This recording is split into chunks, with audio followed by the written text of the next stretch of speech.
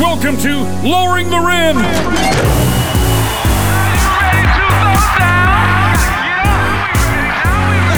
at the hang. That basketball will never be the same. You go to the hole. It's dominant. We talking about practice, man. This is Lowering the Rim, a podcast about the NBA from a fan's perspective. We're five brothers, Drew, Nick, the twins, Caleb and Keegan, and I'm your host, Ian. Today we have a special guest, a popular voice on NBA Twitter, a voice for Bay Area fans and ready to defend anyone who challenges Golden State's greatness. Today we have @Urkel9 with us, so let's get into it. Let's go. Urkel, are you there? I'm here, sir. What's going on? Not a whole lot, man. Thanks for joining us. Yeah, appreciate it. Appreciate the invite. So can we just dive right in? I want to know, how did you become a voice on NBA Twitter specifically for the Golden State Warriors? I have been on Twitter since 2009, right?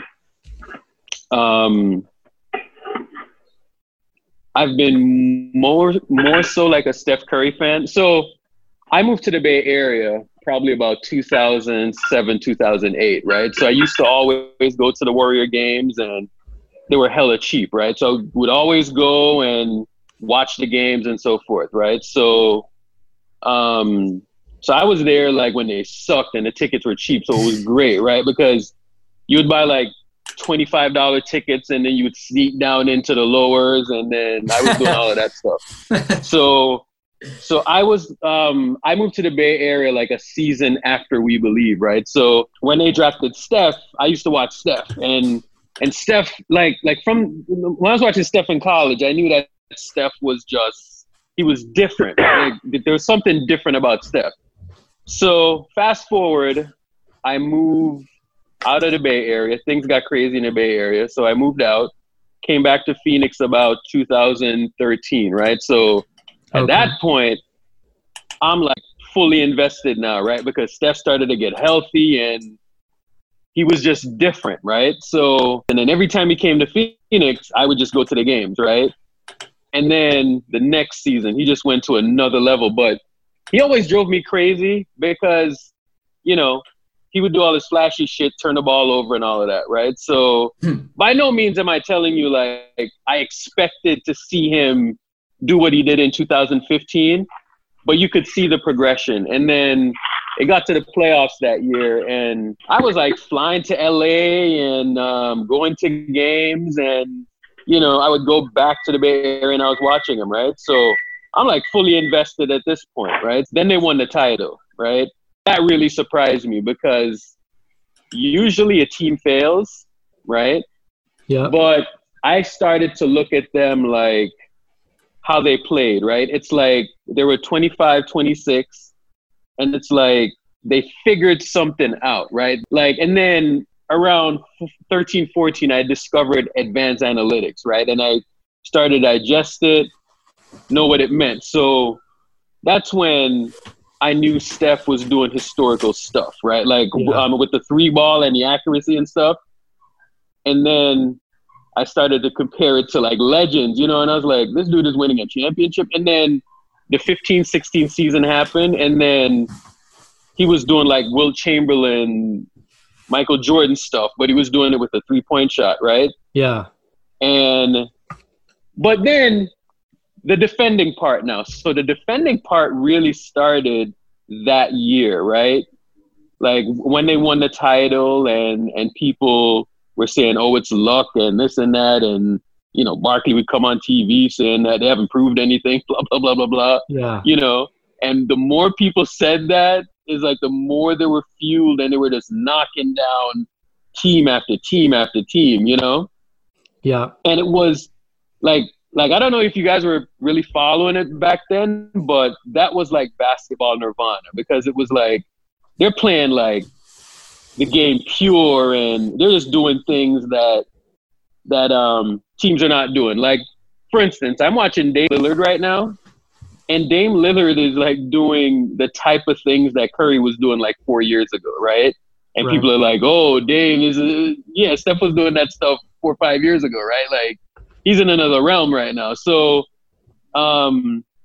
the stuff that they were doing was just unbelievable. And I was on Twitter, so this is where the notoriety part came in. Like, I started to say crazy stuff now, right? So yeah, people so that were was like, after. So that was after the first championship. Is kind of when you really started.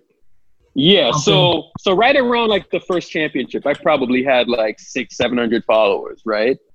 And then I would start to tell people, I was like, yo, this dude is like, is on the cusp of being like a top 15, top 10 type player, right?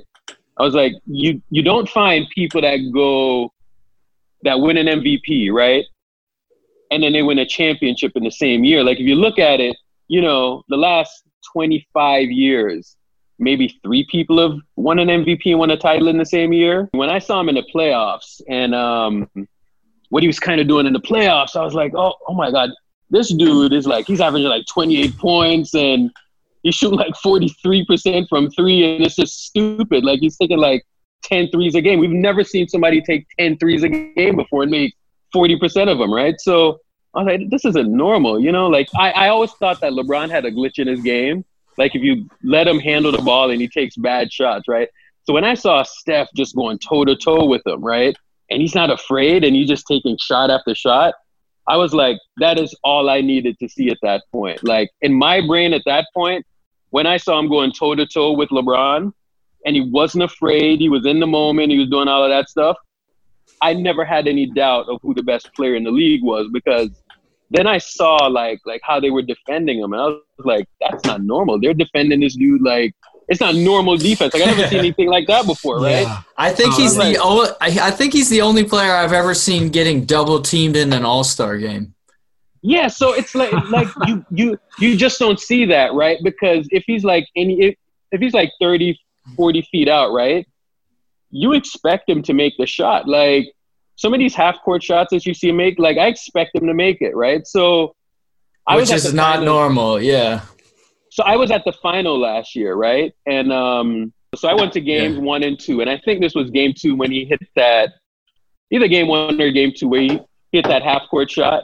So I remember I was behind the basket and I was on the team side, right? So he hit the shot, and I just knew to take my cell phone out at that point because I expected to go in. So once I saw them get a rebound, I was like, let me take my cell phone out real quick, you know? And I got that video, you know what I mean? And it was amazing because it's like, I cannot describe like when you're at Oracle, right? Like how people respond, right? Like, it's like people get up, he rebounds the ball, right? People get up, and it's like everyone is holding their hand up, and it's like everyone's holding their hand up, and it's like 3 fingers in the air, you know?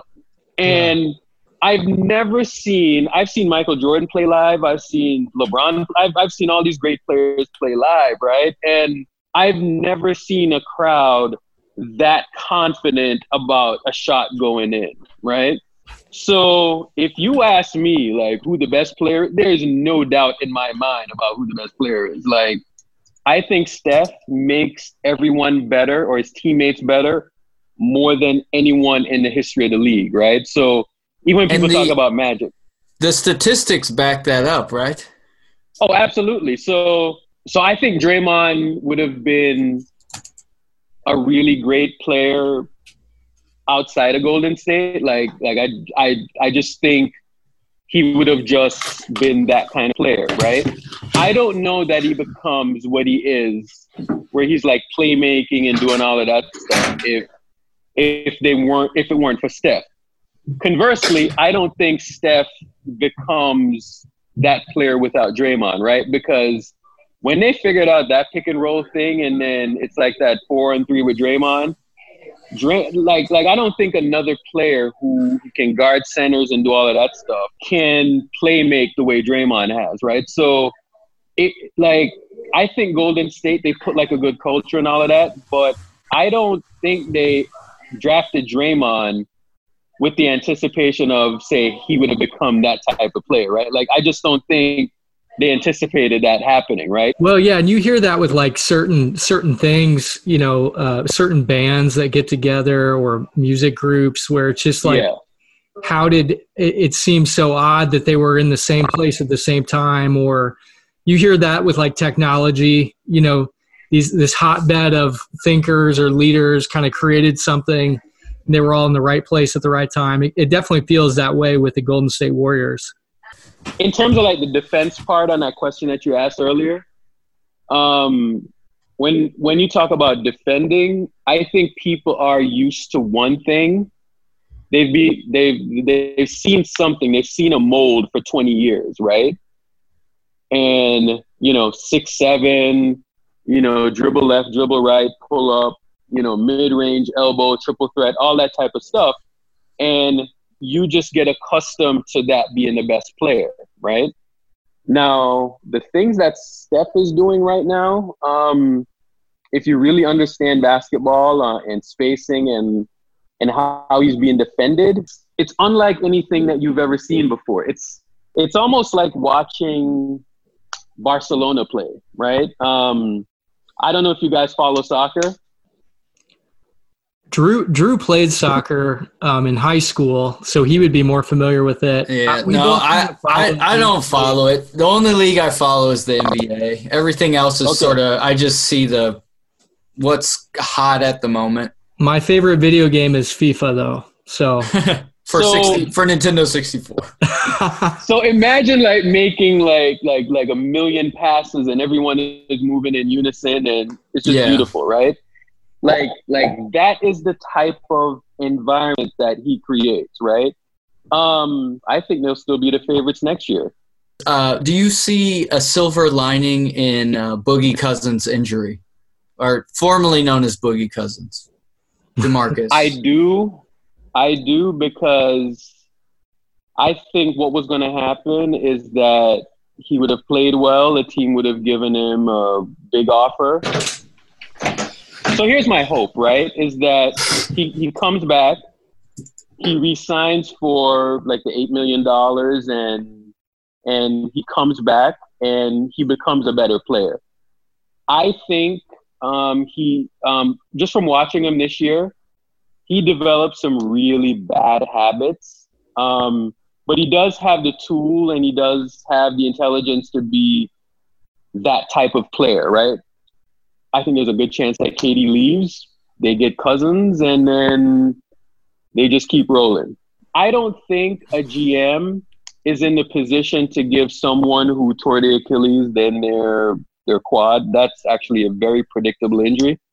Is in the position to take that kind of risk on Boogie. So Boogie is probably in a good position to come back. So I'm with you. I would still take them as the favorites next year to win the championship. Do you think the Rockets are their toughest competition in the playoffs? And if not, what would the other team be? So even last year, right? I wasn't afraid of the Rockets at all. Last year was a very frustrating series to watch. I think when Andre Iguodala went down, that kind of flipped the series. Because if you remember, right, let me just rewind a little bit. If you remember that game 3, they ran away with that game 3. And then the game 4, Steph had that big third quarter and he was shimmying and doing all of that stuff. And they had like a 12-point lead going into the 4th, right? And then I think Iguodala was hurt. And then all hell broke loose. KD missed a bunch of shots. Steph missed some shots. So now fast forward. The Rockets have gotten worse defensively, right? Mm-hmm. And somebody reposted a clip of Kobe saying, James Harden can't win this way, right?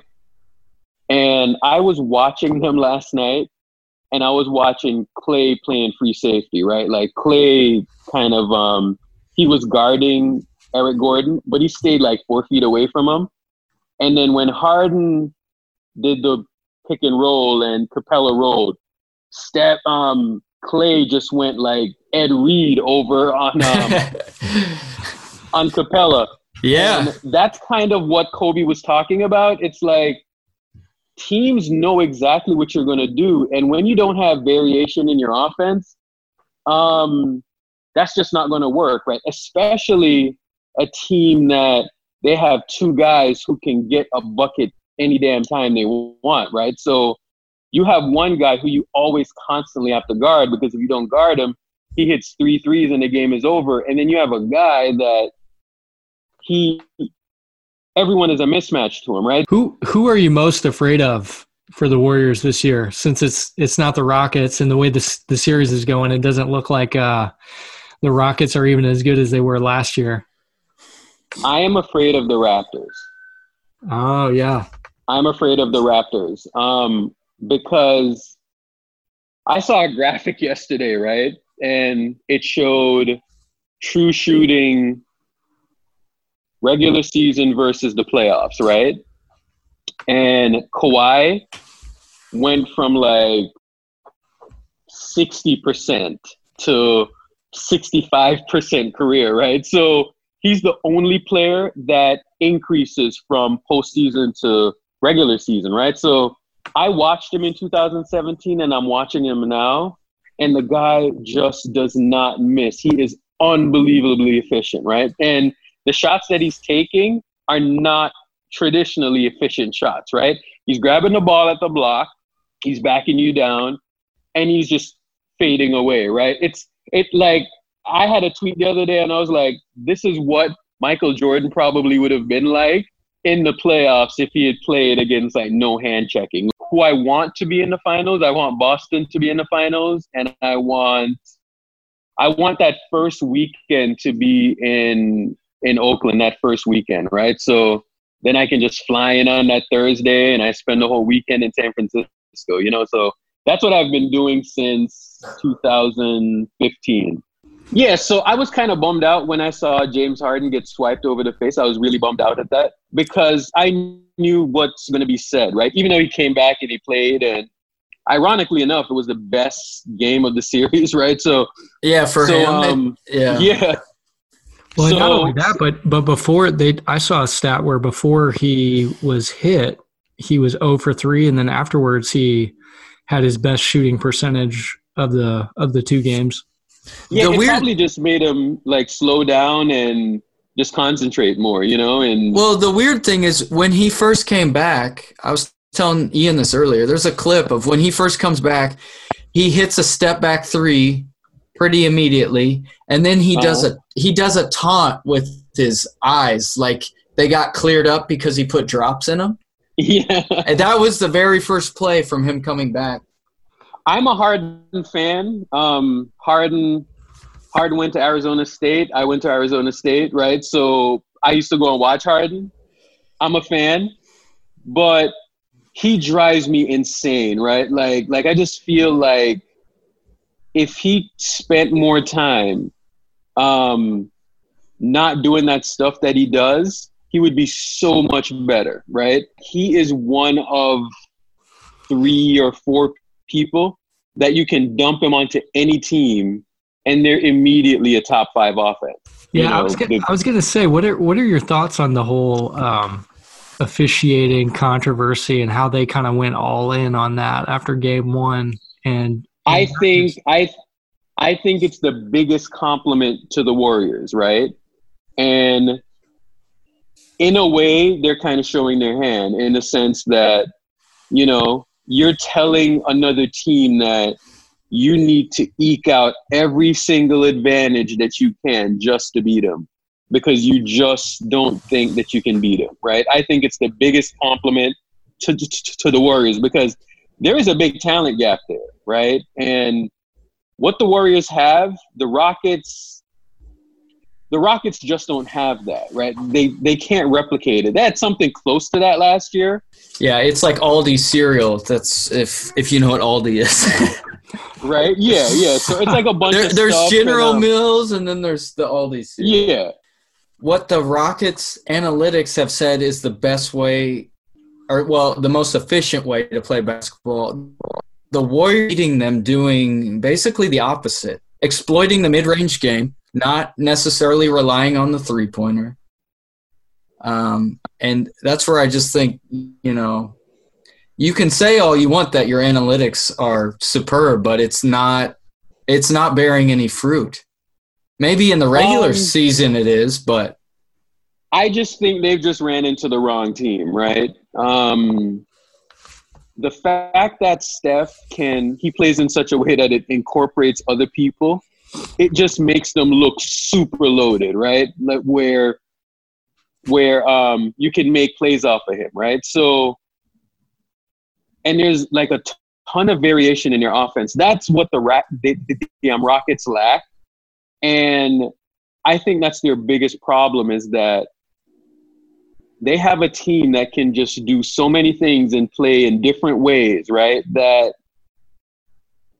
they have to rely on like stuff happening, right? What would be interesting is that if they win this series without even going to any type of high pick and roll and running that offense through Steph, I think the Rockets, that will do something that will harm that matchup going forward, right? Because if they can't win a series when the Warriors are like in third gear, basically, right? Or if they can't win a game or anything like that, if this series ends up in a sweep, right?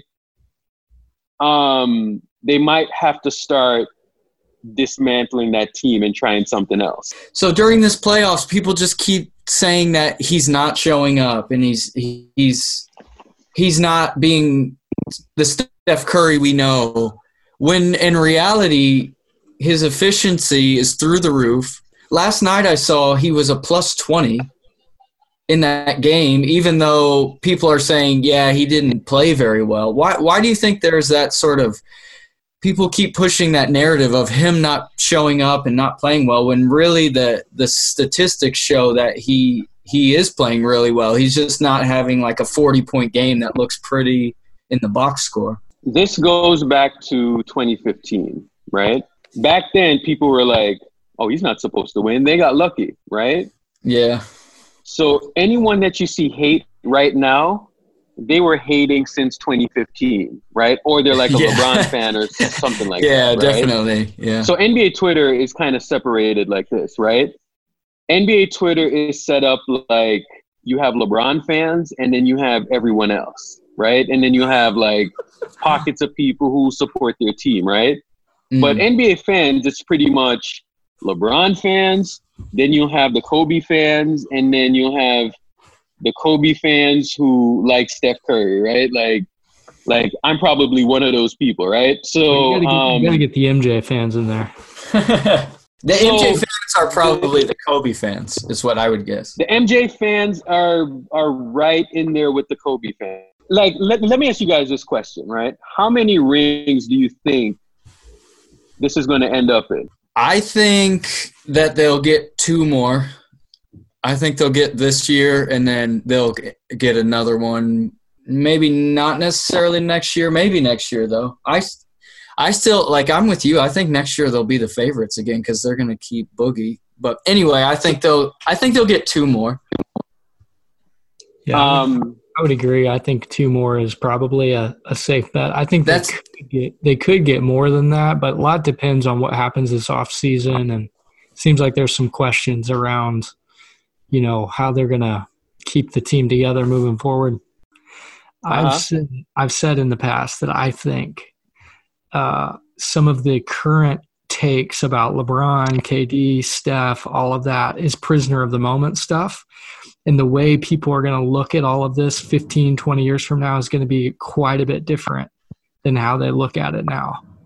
And by that, I mean, I think the amount of credit and attention LeBron gets, I think will decrease when everyone looks at it in hindsight. And the amount of the revolutionary that Steph is to basketball will be much more applauded and elevated 20 years from now.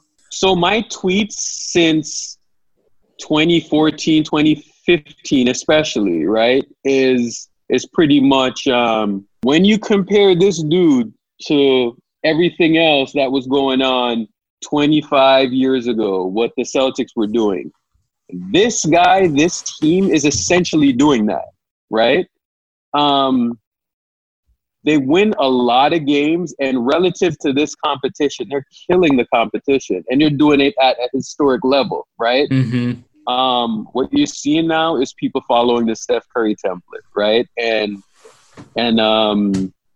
you know, even James Harden is following the Steph Curry template, right? So Damian Lillard is following the Steph Curry template. So you're seeing people in his era doing similar things, right? That he's doing. All these threes and all of that, they're doing that. So I think like no one saw this coming, right? Everyone said, oh, it was a fluke and this and that. And essentially it's changed basketball, right? So they just figured something out around this guy that won championships. So that to me, like in my brain, he's a top 5 player ever, right? You don't win championships and you don't win on this type of level if you're not a top 5 player. Like what he's done or what he's doing right now, I think is better than anything that the Lakers were doing and better than anything the Celtics were doing. So if you were to ask me, he's right there with Larry Bird. He's right there with Magic Johnson. There. I totally agree with that. And I think people want to just say, oh, he's the greatest shooter of all time. And I think that is such an insult when they say that because they know he's better than that. He's better than just the greatest shooter of all time.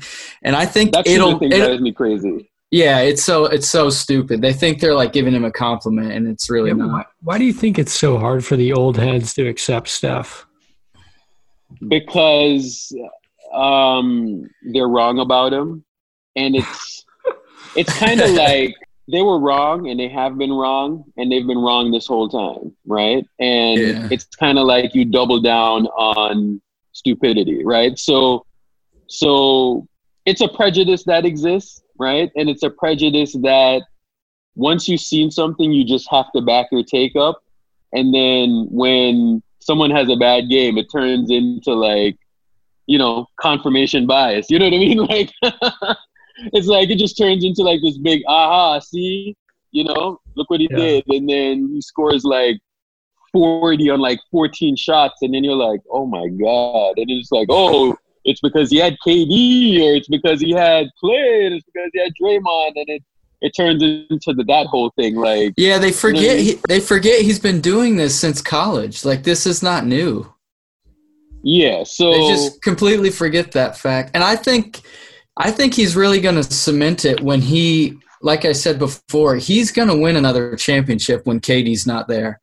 And that's when people will finally just, I think, be out of like, what else can you say now? There's nothing. I mean, I think KD is crazy for wanting to leave. Right. I hope he doesn't, because I don't think you should ever walk away from a winner, especially when you're like in your 30s. Right. Ian always said that Steph was the next revolution. You basically said that earlier. MJ was the last revolution, and Steph is the latest revolution. So sport of basketball. So who's your favorite NBA Twitter follow?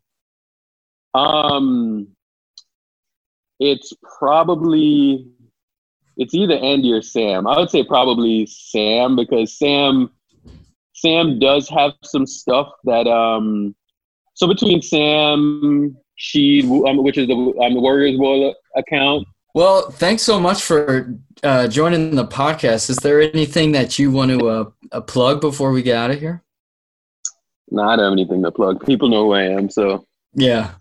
So they can, if there are new listeners, they can follow you at Urkel9, right, on Twitter? Yes, sir. And I appreciate the invite, and I appreciate you guys letting me blab for like an hour and a half. Well, it was good talking to you. All right, man. All right, I'll see you. All right, bye. It's time for Basketball Dash.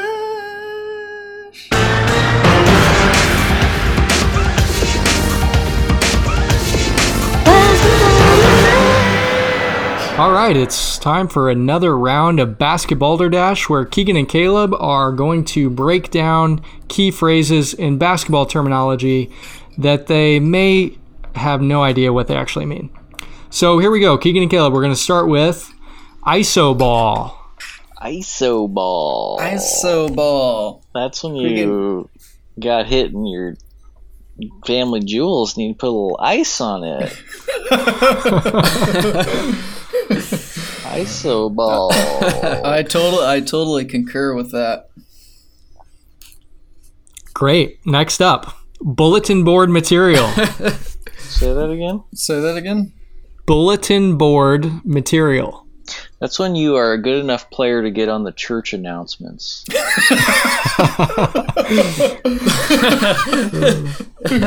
Oh, I also concur. Okay. Okay. Kerr. It's Steve Kerr. All right, next one. Rim runner. I That's a prequel to Blade Runner. yeah. That's you got Ryan Gosling and what's I was gonna say Han Solo. What's his name? Harrison Ford. Harrison Ford. They're out there on the court. They're just doing weird futuristic detective stuff. Near with AI. It's carbon basketball. fiber. It's basketball in the near distant future With carbon fiber. with carbon fiber, and Rim Runner. It's PG-13. sorry, I've got no steam within me. Let's just go to Nick's segment. What did we decide to call it? Nicholas's Cage or something?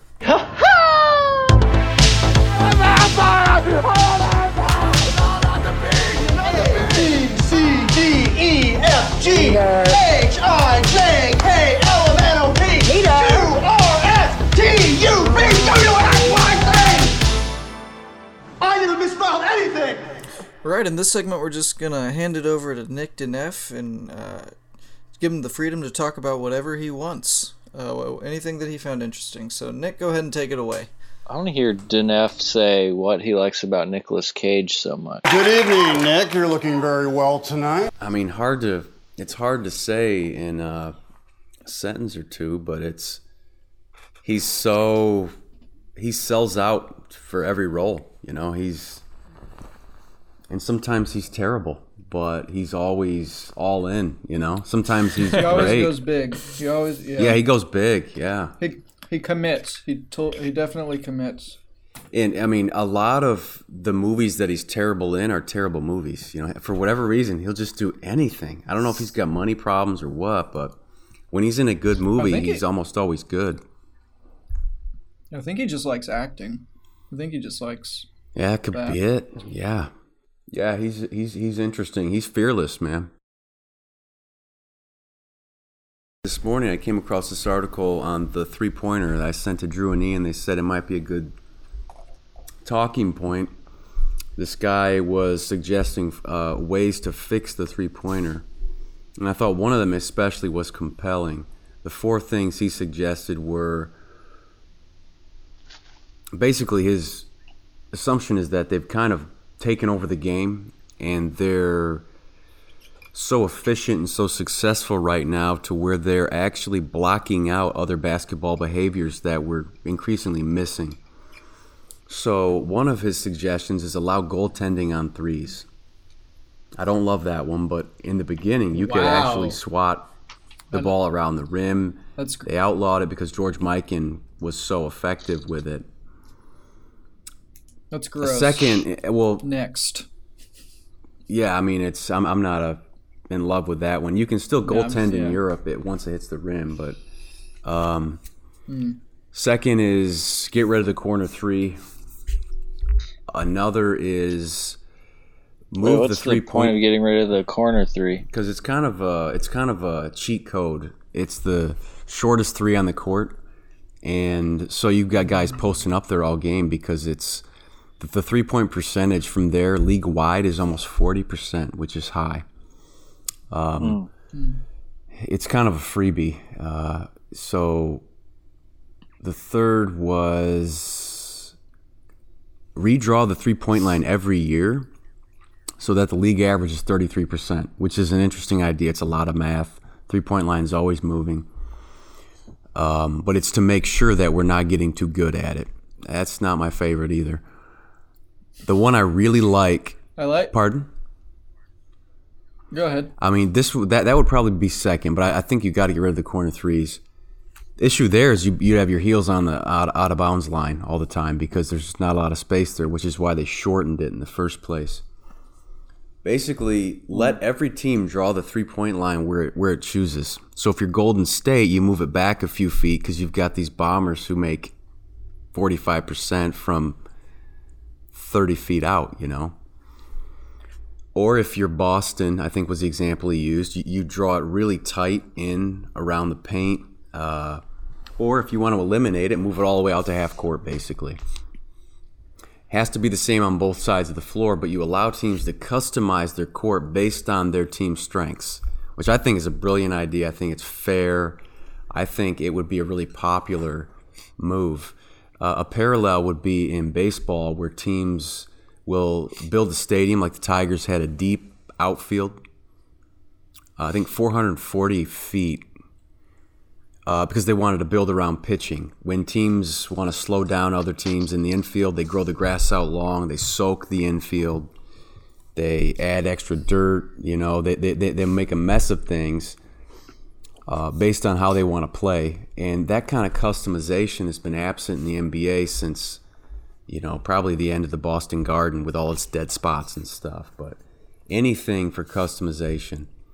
And I think I think the court size should also be up for grabs. You know, if you've got a lot of speed, I mean, within limits, have a bigger court. If you're going to play a slow grinding style of basketball, have a smaller, more compact court where it's going to force a lot of physical play. But it's something that I find myself kind of getting bored with over the course of an 82-game season, seeing every home court advantage has become less and less important as things have been increasingly standardized, and I kind of miss that stuff. We still have a little in baseball. We've got none in football, apart from like the wherever the Raiders play. You know, they share space with the A's, but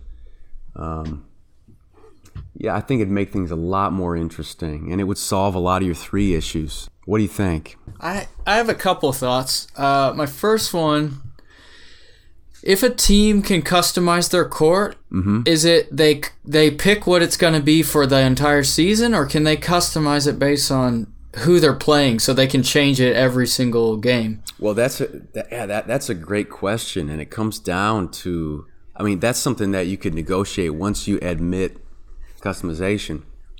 I like the idea of saying, look, Golden State's coming to town. Let's take away the 3-point advantage. Now, over the regular season, you got one court. I think series by series, maybe you let people change it up. And it just, planning and scheming and who you run out in the court, all that changes based on where you draw the lines. This is something as a hockey fan that I wish the Wings could have done early on, is have a bigger rink, because they played fast, skilled hockey in the clutch and grab era. And every 4 years when the Olympics come around, everybody in America falls in love with hockey because they're watching people play on these huge European rinks where there's this wide open, free-flowing style of play. North American hockey is a grinding, fighting, hitting, very physical, congested style of play where, you know, everything happens close to the net on one side or the other. So a team like Detroit in the 90s would have had a huge rink where they could have been just flying past people instead of being, you know, punched in the back of the head for 60 minutes behind somebody's goal, which was just irritating. So yeah, that doesn't sound. Hey, Nick, I've got a question. Yeah. Were any of the people who do the painting of the lines for the court consulted on this idea? I mean, I've seen kind of time-lapse video of them flipping courts. I mean, you've got a lot of dual-purpose arenas that serve the NBA and the NHL, and I've seen NFL fields repainted with a day's notice between a college and a professional game, where they have new end zones and a new logo at the 50-yard line. I mean, the pace at which guys can flip space is just amazing these days. The NFL would be the exception because you have one single game elimination and only one team gets a home game in any event. You need a standardized field there. In these 7-game series, let teams let home field advantage mean something, you know. Baseball stadiums are still somewhat dimensional. The other two leagues are so standardized. It's taken a lot of the life out of home field advantage. Like in baseball, the grounds crews used to be a major asset. I mean, they would just refuse to cut the grass if they had to, you know, if they wanted to slow teams down. I love that. I find it hard to get real excited over different schemes in the same space with the same court and the same dimensions 100 times a year. Nick, I think I can get on board with this concept if and only if they are allowed to gerrymander the three-point line into whatever shape they want. Squiggle lines. I want to see abstract artwork.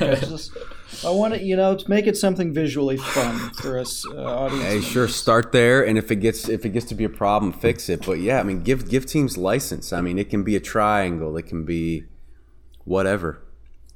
Yeah, it can be the skyline of the city they're in. Yeah, what if we put up you put a projector at the very top of the court, and periodically throughout the game you shine on the floor, and that's a hot spot. Just like MTV, or just like what was the? I think NBA Jam has that too, kind of hot spots. Yeah, hot spots. Project it like they do for pregame.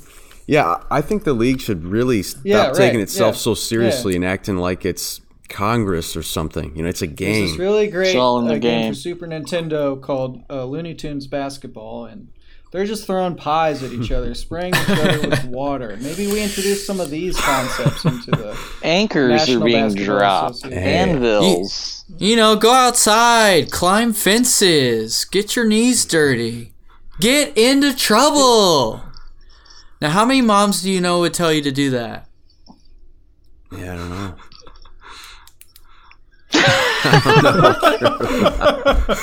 I'll tell you, I think the 3-point thing and the customization thing is a good idea. Really, it's different than pies. It is. It can sound gimmicky, but I think it's really fresh. And it's also Goldsberry too that I heard that from. I want to go back to Caleb's idea. I mean, the NBA already has like theme nights. What kind of theme nights could we do if we have different 3-point lines and shapes? I mean, is there like Jackson Pollock night? And I like the idea that all the players have to dress as clowns one night. With big old clown shoes. Real circus town. Get a couple of elephants out on the court. I think the refs would really enjoy just a 6'8" clown yelling at them over a call. That sounds like some people's nightmares. Some people's daydreams. I think with the court changing, it should be during when it's not playoffs, you can experiment, but when playoffs happen, you have to pick your set court for the playoffs. Yeah, I'd be fine with that. I mean, honestly, I'd be fine with a team just picking at the beginning of the season, being stuck with it. It would be better than what we have now. I wonder. You really don't like what we have now, huh? I just kind of don't. I mean, I'm having a hard time plugging in. I'm having a hard time engaging. I think a lot of what I like is the sort of the scheming and the finding strengths on your roster and then serving them in one way or another. Not everybody. There's only one Steph Curry, right? So if you don't have him, build a court that can support what you do have. Anyway, Nick, what if we take this a step further? Like, what if you could? What if it's not just the 3-point line, but you can kind of repaint the lines? Period. And here's what well, it has to be within the same the outer lines have to be the same, but everything inside. I don't know though. Do they? Well, yeah, I guess you make it a soccer field. I mean within limits, but okay, let's but say you want to run. For the sake of where I'm going, let's say the outer lines have to stay the same, but you could change the free throw line, the key, the 3-point line. Here's what I'm wondering. I wonder how much shooting, like shooters, it's the whole muscle memory and all of that, but I wonder how much of it is visual, like visualizing the distance, but how much do those lines play into the muscle memory that you built up? right? So like an elbow jumper is the same everywhere. So what if a team moves it back 1 foot? Is the other team shooting it like slightly short every time just because their muscle memory is telling them to shoot it? That's a great question. You know, you get into head games, right? Yeah. But I guess back to the point of, being able to customize your floor plan, you give everybody a shot. Everybody, you can, have an 80-20 home court advantage in any city in the country, which I think would be fun. Could we create like a 3-point box? Like you actually have to be inside that little space? Absolutely. Wow. It could be a little box over by the scorer's and table. then you draft a shooter. I mean, the analytics could get really crazy, right? Because they do those heat maps of like where guys shoot really well. And you find a guy who's like really good from 30 feet, like on the left side, and you just draw the box there. And the game plan is like create a wall that he stands behind and just launches. Or if you want to just break records, you just overlay the 3-point line with the circle under the rim, right? Basically everything that's not a dunk is a 3-pointer. I mean, you could do anything. It's... The sort of doors that it opens, what do we think about I want to see where people's minds go, places that we can't even imagine right now. I would like to see a court where there are steps at half court and the other half of the court is elevated. I want to see a game. Sure. And there's also staircase railing. Do you have to dribble up the steps, or can you pick up the ball for that part? You can slot. Go ahead. I don't know. I was just gonna say one of the stipulations here would have to be that the half courts would be identical, right? But yeah, no, I'm. Let it play out. You couldn't make their 3-pointer really long and yours really short. Yeah, I like the asymmetrical. The asymmetrical style. courts. That's good. Here's my last pitch.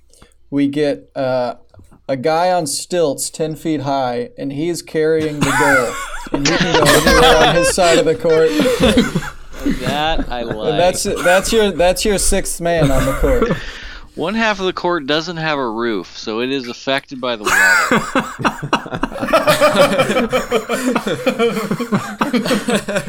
We know it's going to snow there. So.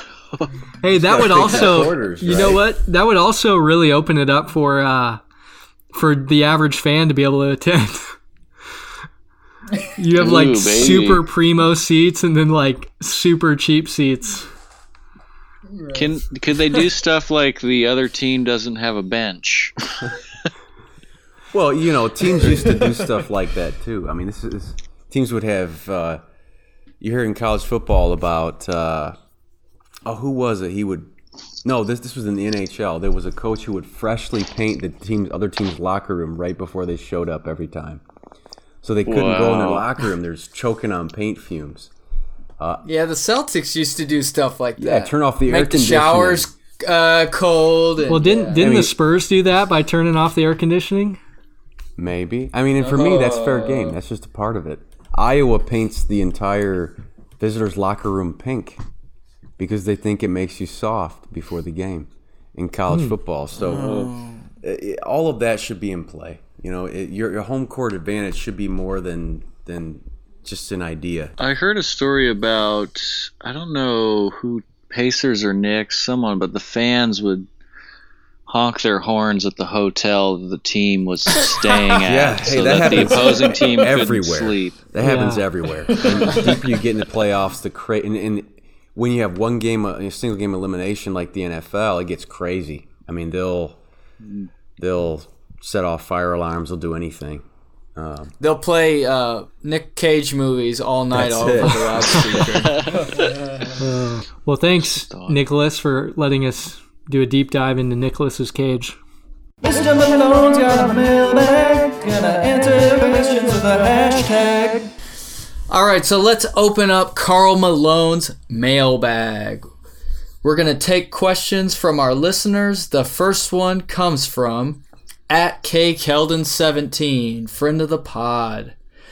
Who wins if threes don't exist between the Rockets and the Warriors? Whoa, I like that hypothetical. All right, so let's start with Keegan since he's already amped to answer. I mean, I don't know what Rockets threes are like because I don't watch it, but I like the idea of suddenly the line just goes away. You know, someone unlocked something. Some sort of cheat code was plugged in during the second half, and the 3-pointers are gone. But I'd give it to. Just gonna pick one. Warriors, sure. All right, Nick. What do you think? Who wins the series without a 3-point line? Yes. Warriors, I think, would be pretty heavily favored there because of how structured Houston's attack is on sort of the analytic advantage of the shooting threes, right? I mean, I really think the Warriors are the best, especially when they have the Hampton 5 out there. That's the best team that's ever played, and that under any conditions, I mean, you'd have to go through some really radical changes to disadvantage them against anybody from any era. Their efficiency with those 5 guys out there is like 140 something, I think, this series, and from the season is just insane. What's the Hampton 5? It's the guys who recruited Durant and Durant. Did you just say Durant? Durant, yeah. Durant. They call it the Hamptons 5 because when they recruited him, the meeting was in the Hamptons in New York City. Oh, good. All right. Let's Ian, what do you think? Rockets, Warriors, thoughts? Yeah, I mean, I'm gonna take the Warriors mainly because they use the mid-range game, and that becomes way more valuable with no 3-point line. So I'm gonna take the Warriors. Rockets don't have a whole lot of experience shooting mid-range jumpers except CP3. Yeah. So do the Rockets have like a Best Western 5 or? Oh, I like that. Explore that thought a little more. Does the team have a Motel 6 5? And my other question is, do they call analytics for the Rockets? Do they call that Rockets science? Let's move to our next question from @JaredMThorne. This one's a little more fun. Who would be your NBA Jam matchup? 76ers versus Raptors. So, what would your 2 versus 2 lineup be for that playoff series? We'll start with Ian. Man, that's a good one. Okay, for 76ers, have a stronger conviction on who it should be. I would go Joel Embiid and Jimmy Butler. I think the size and the versatility of those two would be your best lineup. For the Raptors, it's obviously got to be Kawhi. Probably going to pass on Lowry. It's too checkered history with the playoffs. I'm going to go with the young guy. I think I'm going to go with Kawhi and Siakam. I think their size, defense, versatility would be a good matchup. So yeah, I'll go with Kawhi and Siakam. All right, Nick, who are you taking? Oh, that's what I would have said, especially if you have Embiid out there. It dictates who, you need from Toronto, and I'm not sure. Yeah, I mean, you might change out Butler for Simmons or something, but yeah, can't argue with that. Man, I thought you were gonna make a pitch for TJ McConnell. Yeah, you did. Keegan. What if they have a feature on the game where you actually can't shoot a 3 with Ben Simmons? That'd be fun. It just goes into pump fakes. They know it's not realistic. They're just a bunch of pump fakes. I mean, think of how much more valuable he would have been in the 80s or 90s where threes weren't such a priority, though, right? He's just in the wrong era to be this kind of guy that have this game.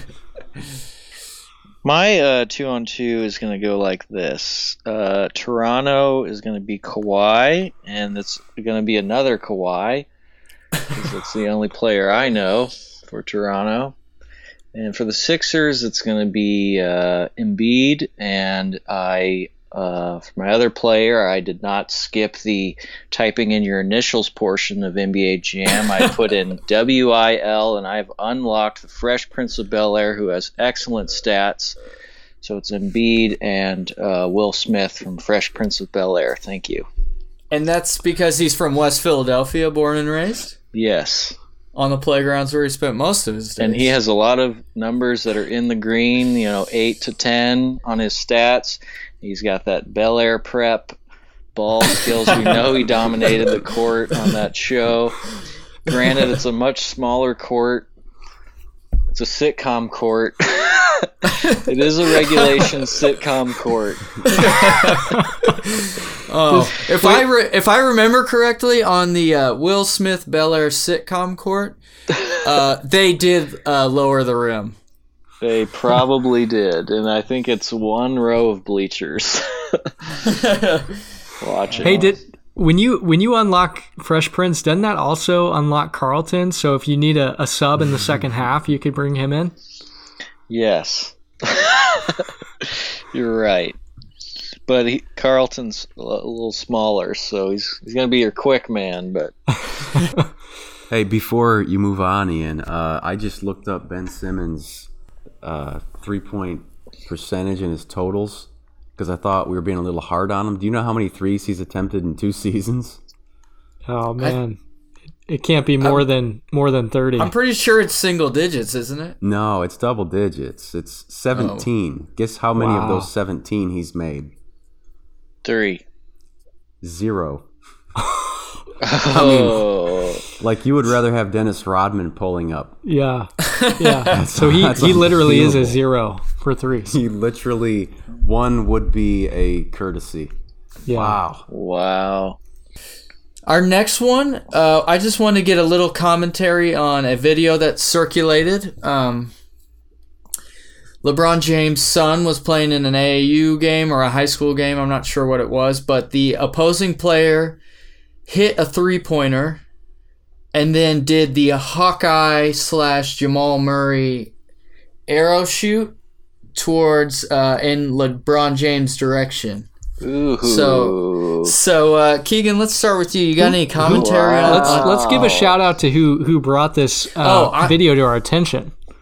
I'm so sorry. That was at Jay Langy Bartles, friend of the pod. Man, that's how you shut someone down mentally in a game, isn't it? I don't know. Do you think Cupid's arrow struck, or do you think he missed? Is it Cupid or Green Arrow or Hawkeye or who's doing the arrow shooting? Who are they mimicking? There's a lot of Keegan, you have just unlocked the secret pod special, Choose Your Own Adventure. You now get to pick whose arrow it was. Because, yeah, there's a lot. I mean, didn't Hercules probably shot arrows? I know Odysseus shot an arrow. There's a lot of arrow shooters out there. And if it's Cupid, that means he's falling in love with LeBron. So I don't think it's Cupid. I'm gonna say he definitely had more of a Hawkeye or a Green Arrow in that tone of aiming it at his dad. Now I don't know why you'd aim it at his dad though. I mean, he's not the one you're playing against. I think at the end of the day, the guy didn't score on LeBron, so I don't know why you're shooting an arrow at LeBron. You know what I mean? Yeah. Makes sense. I get the disrespect of hey, look what I just did to your son. But at the end of the day, you're playing the son and not the dad. Nick, what's your read on the? Is it on the sort of. What's your read on daddy disrespect in a basketball game? On Robin Hood dressing up like a bird so he can win the archery contest. What? Oh, wow. That's a deep cut for all of our fans out there. Is that from the Disney? Is that from the Disney version? Oh, ding, ding, ding, ding, ding. All right. We never in the history of Lowering the Rim have we had 2 secret unlocks. Definitely not during one segment. So what are your thoughts, Nick? On Disney's version of Robin Hood, or of people firing imaginary arrows into dads? I think I just don't even pay attention to that drama. I don't understand the sort of slights and it's got like a kind of playground. I don't know. I mean, I don't know what to make of it. It doesn't really register as a slight or as a meaningful gesture, you know? Am I being unfair? Mm-hmm. No, I actually like that. I think it's irrelevant. I'm 100% with you. It's just people turn things into drama that really aren't drama. All right, let's do one more. This one, can an official foul out? Wow, I hope. Sort of. What do you guys think of that becoming a rule? What's and happened? who would? Could it become a rule? And who would? I guess who would be giving them foul calls? What's the what last? Are foul calls? I'm trying to think of. I think it happened in the NCAA tournament where refs who missed some big calls basically got cut from the rest of the tournament. Guys who were scheduled to be in the Final Four, basically, I mean, you can say they fouled out by making some crucial mistakes down the stretch in some important games. But they didn't get ejected mid-game. They got after the game. They did not. Yeah. Yeah, we're talking mid-game, aren't we? Like you have a set of reserve refs who are ready to go in case the star refs foul out. Well, there's been a lot said about the sort of anti-ref culture lately and how hostile even the most decent teams and coaches like Kerr have become. And people are saying it's really polluting the game, and they might be right. The last thing you want at that point is to have even more focus turned on the refs and their importance, for outcomes. I don't know what you do. Yeah, it makes you just awe at the discipline they must have to be getting berated by the players, the coaches, the fans at just unbelievable decibels, and they still just can do their job. It's crazy. It doesn't make any sense. I think they need to bring back Joey Crawford. I was not a Joey Crawford fan. He was sort of. Do you think it's a fair caricature that he's sort of like the David Stern of refs? He just didn't put up with anything. Well, and he clearly demonstrated his own level of ego on the court. Yeah, and he was not kind to the Pistons. He did not like them. Whenever I saw him in the lineup, I just was, you knew what kind of a night it was going to be. Because his ego with the Piston players' egos, it was just like, it was not going to work. Having Rasheed in his ear is just going to call more fouls. Yeah, having Billups and Rip. And they got to just build bigger stadiums so they can host all those egos and get them all to fit in there. That's it. I wonder if what do you think of this? The coaches handpick the refs like you would a jury for a trial. I do like that. Question them and see who might be. It's part of the strategy now. Which ref you want? I don't think that's too far off, honestly. I think customizing, basically allowing, not obviously in the regular season, you've got to schedule these guys, but when you get to the conference finals and the finals, I absolutely think that if there are two teams who want to run the floor or two teams who want to play physical, they should have the right to personally select and sort of come to agreements on who's going to be on the floor. The problem with that is the league would have to admit that there are different rules depending on who's on the floor. That's why they would be so reluctant to do that. They want to act like everyone's calling it the exact same way, and allowing people to choose is an admission that's not how it works. But yeah, that'd be great. Ian, did you have any thoughts? No, I mean, I think this is unrelated to an official fouling out, but I really like the idea of adding a fourth official. I think that's the thing that's been coming up a lot with this whole ref controversy and can they see things and all of that.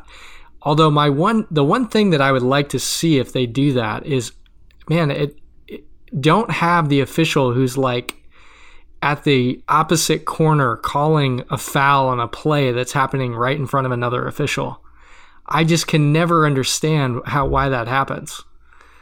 How are you? I mean, I guess unless the angle is cut off or something, but I never understand how a guy from the opposite side is calling something when there's somebody right in front of him. It's like, hey, trust your fellow referee. If he doesn't call it, let it go. Feels fishy, doesn't it? Yeah. It's like it happens a lot in football. You have a guy 30 yards away calling, throwing a flag when there's somebody right on top of it who lets it go. It just doesn't feel right.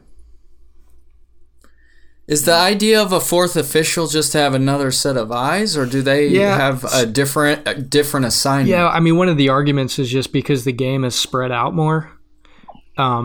Officials, the three officials in the angle, like, because they have specific spots that they're supposed to be at in sections of the court that they're supposed to watch. And so having a fourth official would help you have more eyes on everywhere that the game is played now, because it's spread out so far.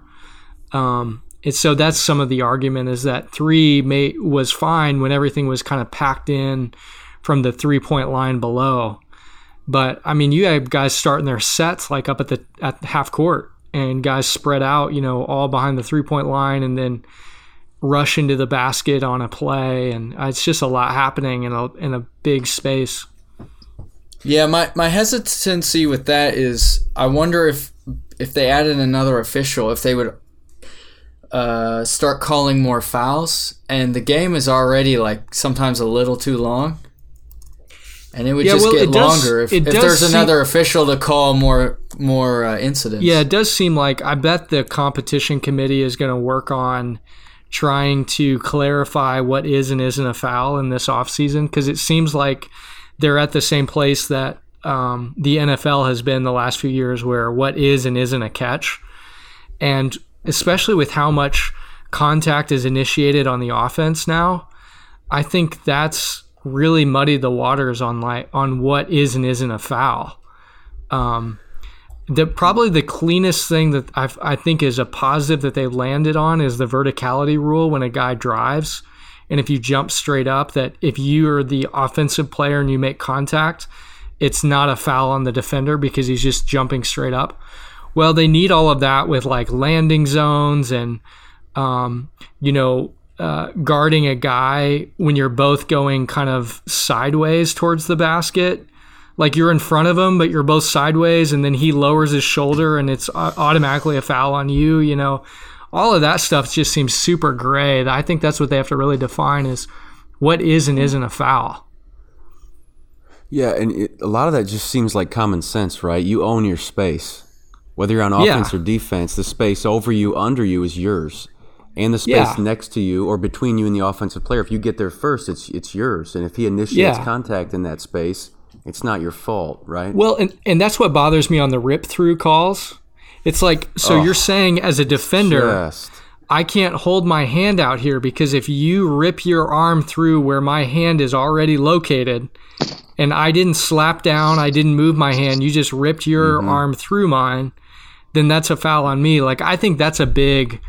It's horrible. That's a big error in the game. And that's where I'm saying the verticality is actually the best thing that they've got, because they've said what you just said, that the player owns that space, and as long as they don't slap down on the player, if the offensive player jumps into you, it's not a foul on you because you own that space and you can jump straight up and try to contest the shot. And it's not a foul. They just have to do that in these other situations. Yeah, you saw Cuban's tweet on the side-to-side stuff, right? So he's, I'm sure, been fined since, but man, I mean, I want to get his exact wording right here, but it's part of why you love him is he'll just call it out. Yeah. Let me see here. I want to just.